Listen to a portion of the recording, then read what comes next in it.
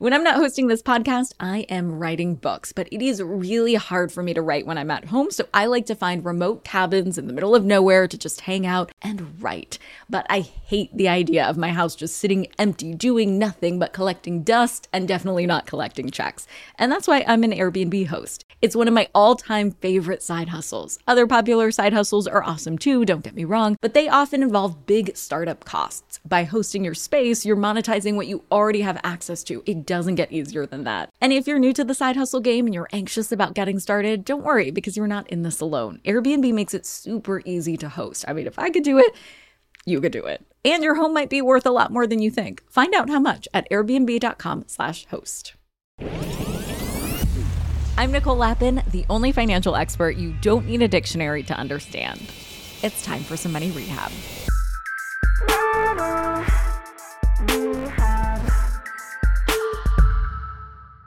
In my ongoing coverage of the Silicon Valley crash, I had a listener reach out to me who actually worked at Silicon Valley Bank and witnessed the downfall from the inside. This listener and I have been in very close touch over the last week as things were falling apart, and she has been sending me questions about deciphering the information she's been getting from the company and what it means for her. And together, we've been trying to piece together the picture of what will happen next for the employees at the bank. Right now, a lot of people are turning to industry insiders for answers on SVB's crash. But the people who we really should be listening to now are the SVB insiders, the employees. So today's guest is an SVB employee, or was until the bank dissolved. I cannot thank her enough for taking the time during this chaotic moment to share with us. In the edit, by the way, we had to cut out some details that she shared with us about her life and background to protect her anonymity. But I really wish you could hear everything because I gotta tell you, this listener is literally superwoman. Anyway, enough preamble. Here she is. You are amazing. Thank you so much for taking the time out to chat with me during this crazy time. Oh, of course. Thank you for having me. I want to understand how it felt for you inside SVB as everything was crumbling. Like, when did you first feel as if there was something off? So the infamous Zoom shareholder meeting that happened right before everything, it's kind of funny because all the financial stuff that I know, I've learned from you. And so a lot of the things they were saying, and I'm like, I don't know what any of this means. So I actually was messaging one of my friends, was like, too long, didn't read. What's the synopsis here? Like, I don't know what he's talking about. And so we were kind of just joking about that. And then we get this email, like, effective immediately, nobody comes in to offices Friday morning. We're like, they just made a huge big deal about us making sure we come in. You know, they wanted us to collaborate. So it was weird. We're like, why would you all of a sudden tell us to not come in? That, you know, we were supposed to be coming in more. Because that's really all it said was, effective immediately, do not come in unless you're essential. So we kind of didn't know what was going on. And then we just got some generic emails like, hey, I know everybody has a lot of questions. I'm like, what do I have questions about? I don't even know what I have questions about. So it took a little while, I think, to get the communications going, because I'm not sure that we all understood what was happening as of like 11 something in the morning on Friday. It just kind of took us all by complete surprise. And I really didn't even know what it meant. I really had to kind of Google it and kind of see, because it just didn't make sense. It, like, how does this happen? What do you mean?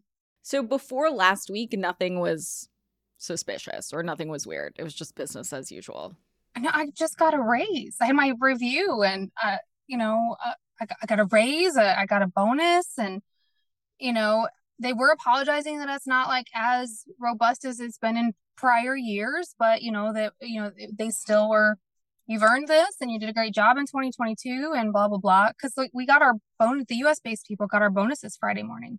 I mean, that's out. I think there was a couple articles about that. So it was very shocking. Like, how do we all get these big fat bonuses, but our bank went under? It was kind of crazy. That is crazy. The bonus went through? Like, it hit your bank account? Friday morning, yeah.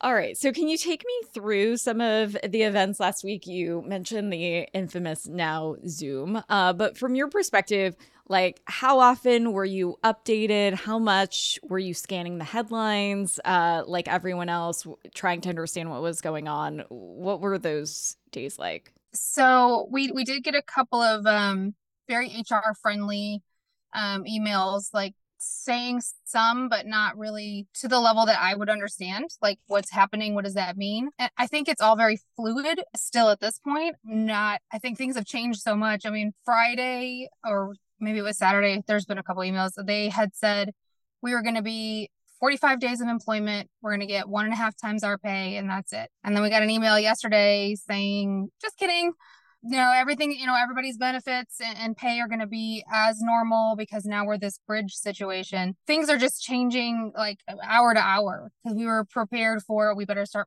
updating our resumes.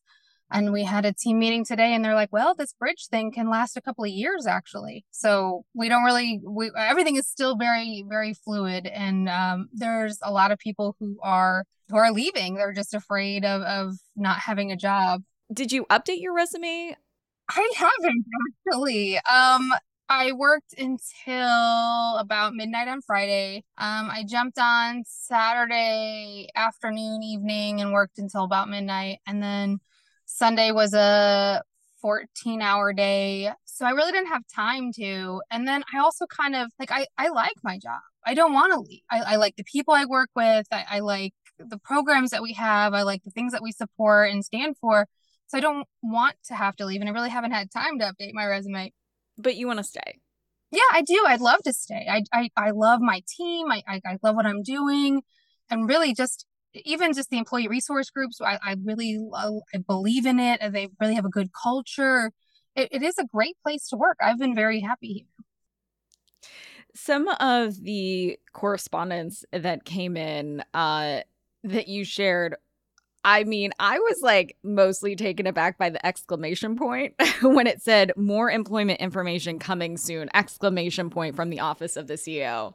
I was like, I don't think this exclamation point belongs here in this update. How did you take the correspondence? Even just the video that one of the CEOs had put out, I could tell they were very upset and very concerned. And everything that I've gotten from my management, from leadership, is they are really worried about the people. They've really been like, we're doing the best. We're trying to get information. I think they're going to try to start doing like daily meetings just for any updates that you can join voluntarily if there's anything new or if you have questions. They've really tried to stand up a lot of things and made resources available. So yeah, it was kind of like, well, yeah, more will be available soon, but like when? And I know that they can't always say, because a lot of people are very concerned and very worried. I think it really didn't hit me until Friday when we got an email with mental health, like suicide awareness type resources that they got put out, when it really kind of hit me how serious the whole situation was. Wow. Do you know if your health insurance is still active? So I didn't know until, was it yesterday? Yeah, it was yesterday when I got the email saying that it's not 45 days of employment and 1.5 times pay anymore. That the same email had stated your benefits are still in place, because as of Friday morning, we just kept saying, we don't know. They don't know. And I was like, I need a letter. Like I have kids on my insurance. We kind of need insurance. Everybody's got braces and glasses. And so I kind of need to know what's going on here. So we really weren't for sure until yesterday. So as of now, do you know who your paychecks are going to be coming from? I think it's Silicon Valley Bridge Bank or Bank Bridge or something. So we just got a communication. I'm salary. I've never had to account for my hours before, but now they're wanting us to go into Workday and account for any hours. So I don't know if it's a new system or what or how they're calculating it now. We're actually supposed to get paid this week, so I guess we'll kind of see. Do you feel like if you have a moment to poke your head up above water that you'll look at answering those recruiting calls or update your resume because of this unstable situation? Or do you now have a sense of relief? I have heard from other management sources. They have said, look, you have to take care of you and your family and you have to do what's best for you guys. However, they're also saying, like, we don't know if we're going to be able to incentivize staying through whatever comes. Because I guess we're still not sure if we're even being bought or what, and how long this bridge thing lasts, who they're keeping, who they're not, because we haven't even, at least I haven't seen any like essential personnel type documentation to see if I would even still have a job. So the last thing we heard was no longer 45 days. So I think I will see what's out there, but I also, like I said, I like my team. I like my manager. I don't want to jump ship if I don't have to. I'd like to support and be there and get us through it. But if I have indications, I mean, I have, I'm one of the major breadwinners in my family. I have kids in college. I can't just, and I'm paying for it in cash. I'm not going into debt. Get it, girl. So like I'm trying really hard to make sure I'm doing what's best for my family. So I'm going to try and stick it out. I do have loyalty, but I also do need to take care of my family. Are you tied to SVB in other ways besides your employment? Like, do you have a bank account there? Do you have stock options, retirement account? So I do have a Vanguard 401k, but I mean, just I think like any place you leave, you'll be able to roll that over, right? But apparently it was frozen last time I heard yesterday that you can't withdraw from it, which is fine. I haven't been there very long, so there's not a ton in there. But I literally just started doing the employee stock purchase program. I've got like $126 in there, something very minuscule. So I'm tied to it in that amount, and that's about it right now. So I know a lot of people who've been there, especially several years, do have a lot of SVB stock. Ugh, not great. Yeah. So how do you feel SVB handled the communications with you and your colleagues? So I know that it was very important to them that the right audiences saw the right information by a certain time.